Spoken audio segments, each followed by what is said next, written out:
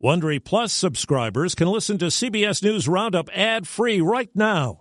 Join Wondery Plus in the Wondery app or on Apple Podcasts. This spring, if you'd rather spend time enjoying your lawn instead of trying to keep it alive, there's good news. True Green is the easiest and most affordable way to get a beautiful lawn. All you have to do is water and mow, and they'll do the rest. Weed control, fertilization, aeration, and even some things you might not even think of. They'll do all of it, while you can do literally anything else. With True Green, you can have your lawn looking as good as a putting green. That's not hyperbole. True Green is the official lawn care treatment provider of the PGA Tour. True Green offers a satisfaction guarantee, and they have a verified best price promise, which guarantees you the lowest price with no compromise on quality. You do you. Let True Green do your lawn care. Visit TrueGreen.com to get the best lawn at the best price with the best people guaranteed. Protecting the meat supply. It's becoming a real serious situation. No social distancing at a jammed funeral. No mask at clinic event for Mike Pence. I'm tested for the coronavirus every day.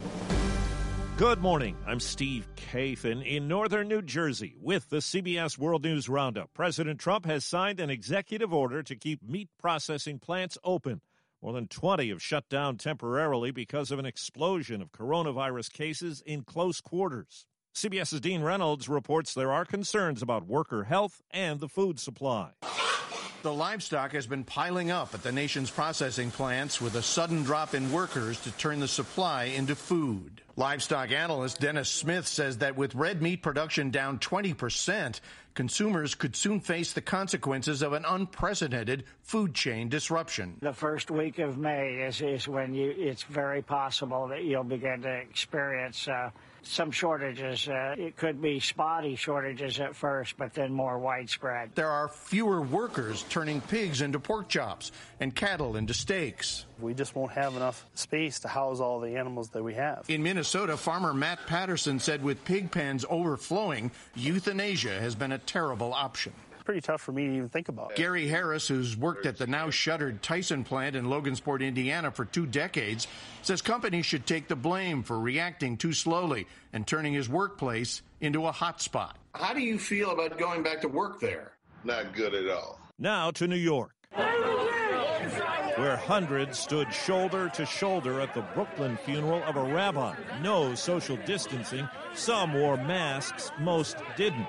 New York City's mayor condemned it and called in police to break it up. The number of reported coronavirus cases in this country now tops 1 million. And even though some say it's happening too soon, many states are carrying through with reopening plans.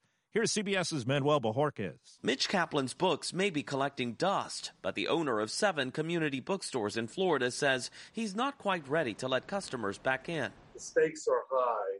You better pay attention and know what the consequences are. Florida is among the latest states to announce it's lifting parts of its lockdown. Effective May 1st, restaurants, fitness centers, retail stores, and enclosed malls may reopen at 50% of normal operating capacity. Iowa Governor Kim Reynolds announced businesses in 77 of Iowa's 99 counties could operate with limits, despite the statewide number of confirmed cases increasing by around 75% in a week. We might want to consider getting that school year moved up a little bit. In California, Governor Gavin Newsom suggested schools there could reopen as early as July, even though cases and deaths have continued to rise across the state. Educators have expressed concerns on how classrooms would operate with social distancing limitations.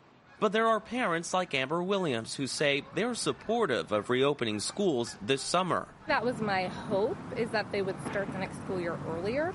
But what that looks like, I don't know. The White House is encouraging states to reopen safely as questions continue to swirl about testing. The president says the U.S. is now leading the world in coronavirus testing. We've tested much more than anybody else, times 2. Asked whether he'd back financial support for sales tax-starved states and cities, the president said he's open to it. But we'd want certain things also, including sanctuary city adjustments, because we have so many people in sanctuary cities. Republicans have said they're not interested in bailing out Democratic-led states with heavy pension obligations to retired public employees. Stephen Portnoy, CBS News, Washington. At a stop at Minnesota's Mayo Clinic, Vice President Pence did not wear a mask during a tour, a violation of policy there.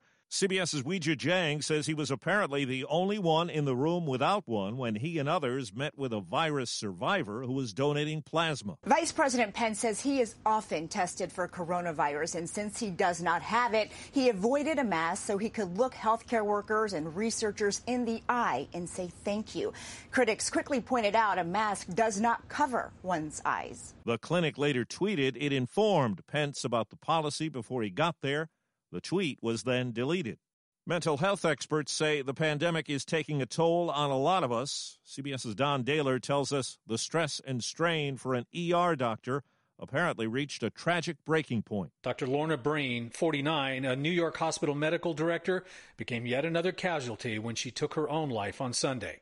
She had recovered from coronavirus, but some in her family believe she succumbed to the stress of what she witnessed every day. Colleagues described Dr. Breen on social media as a true friend and compassionate warrior and a great emergency physician, great person, and great friend. Joe Biden won Ohio's mail-in vote presidential primary. One official, given the circumstances, said turnout was better than okay. It was great. More than 1.5 million votes had been cast as of last weekend. And Biden also picked up Hillary Clinton's endorsement. I wish he were president right now, but I can't wait until he is, if all of us do our part. Reports say Major League Baseball is investigating various options to try to salvage the 2020 season. One scenario has the 30 teams splitting into 3 regional divisions and playing only within those regions: Florida, Arizona, and Texas. Starting in late June or early July, any plan would require widespread testing for the virus and medical approvals from state and local officials. In some states, movie theaters are reopening, but the release of many new films has been delayed, some now set for next year. CBS's Steve Futterman says it will be a different look at the Academy Awards in 2021. The Motion Picture Academy says for next year's Oscars, films that are streamed will be eligible. Traditional Oscar rules require that a film be shown in a movie theater. The Academy says this is for 1 year only. Federal Reserve policymakers are expected to leave interest rates near zero. Fed Chairman Jerome Powell is expected to offer assurances today that there will be additional action, if needed, to help the economy weather the coronavirus. There's plenty of time to read for those of us under stay-at-home orders. Read a good book lately? Chances are if you finished it, you're female. According to a new study, the average man gives up reading a book before page 50. The average woman typically makes it past page 100 and is much more likely to finish the book. The report comes at a time when publishers are trying to find new ways to keep people flipping those pages. While sales of audiobooks are soaring, book sales peaked 6 years ago and have been on a steady decline ever since. Jim Shenevy, CBS News. Scores of weddings have been postponed thanks to the coronavirus shutdown. Even before all this, the marriage rate in this country fell 6% in 2018, according to a federal report, hitting the lowest mark since records started being kept back in 1867. Experts blame economic insecurity for most of it as more and more millennials hold off on getting hitched. That's the Roundup. I'm Steve Kathan, CBS News. If you like CBS News Roundup, you can listen early and ad-free right now by joining Wondery Plus in the Wondery app or on Apple Podcasts. Prime members can listen ad-free on Amazon Music. Before you go, tell us about yourself by filling out a short survey at Wondery.com/survey. Behind every successful business is a story, and some of them might surprise you. Like how Chobani's first yogurt factory was discovered on a piece of junk mail, or how the founder of the multi-million-dollar cosmetics brand Drunk Elephant was told by everyone, including her own mother, that the name sounded like a dive bar. I'm Guy Raz, and on my show How I Built This, I talk to founders behind the world's biggest companies to learn the real stories of how they built them. In each episode, you'll hear entrepreneurs share moments of doubt and failure and talk about how they were able to overcome them on their way to the top. How I Built This is like a masterclass in innovation and creativity from the people who've done it all. Follow How I Built This wherever you get your podcasts. You can listen to How I Built This early and ad-free right now on Wondery Plus. For more deep dive and daily business content, listen to Wondery, the destination for business podcasts. With shows like How I Built This, Business Wars, and many more, Wondery means business. Get one of the most successful broadcasts in television history on your schedule with the 60 Minutes Podcast. Hard-hitting investigative reports, news, and culture maker interviews, and in-depth profiles are waiting for you in every episode. Listen to 60 Minutes ad-free on Wondery Plus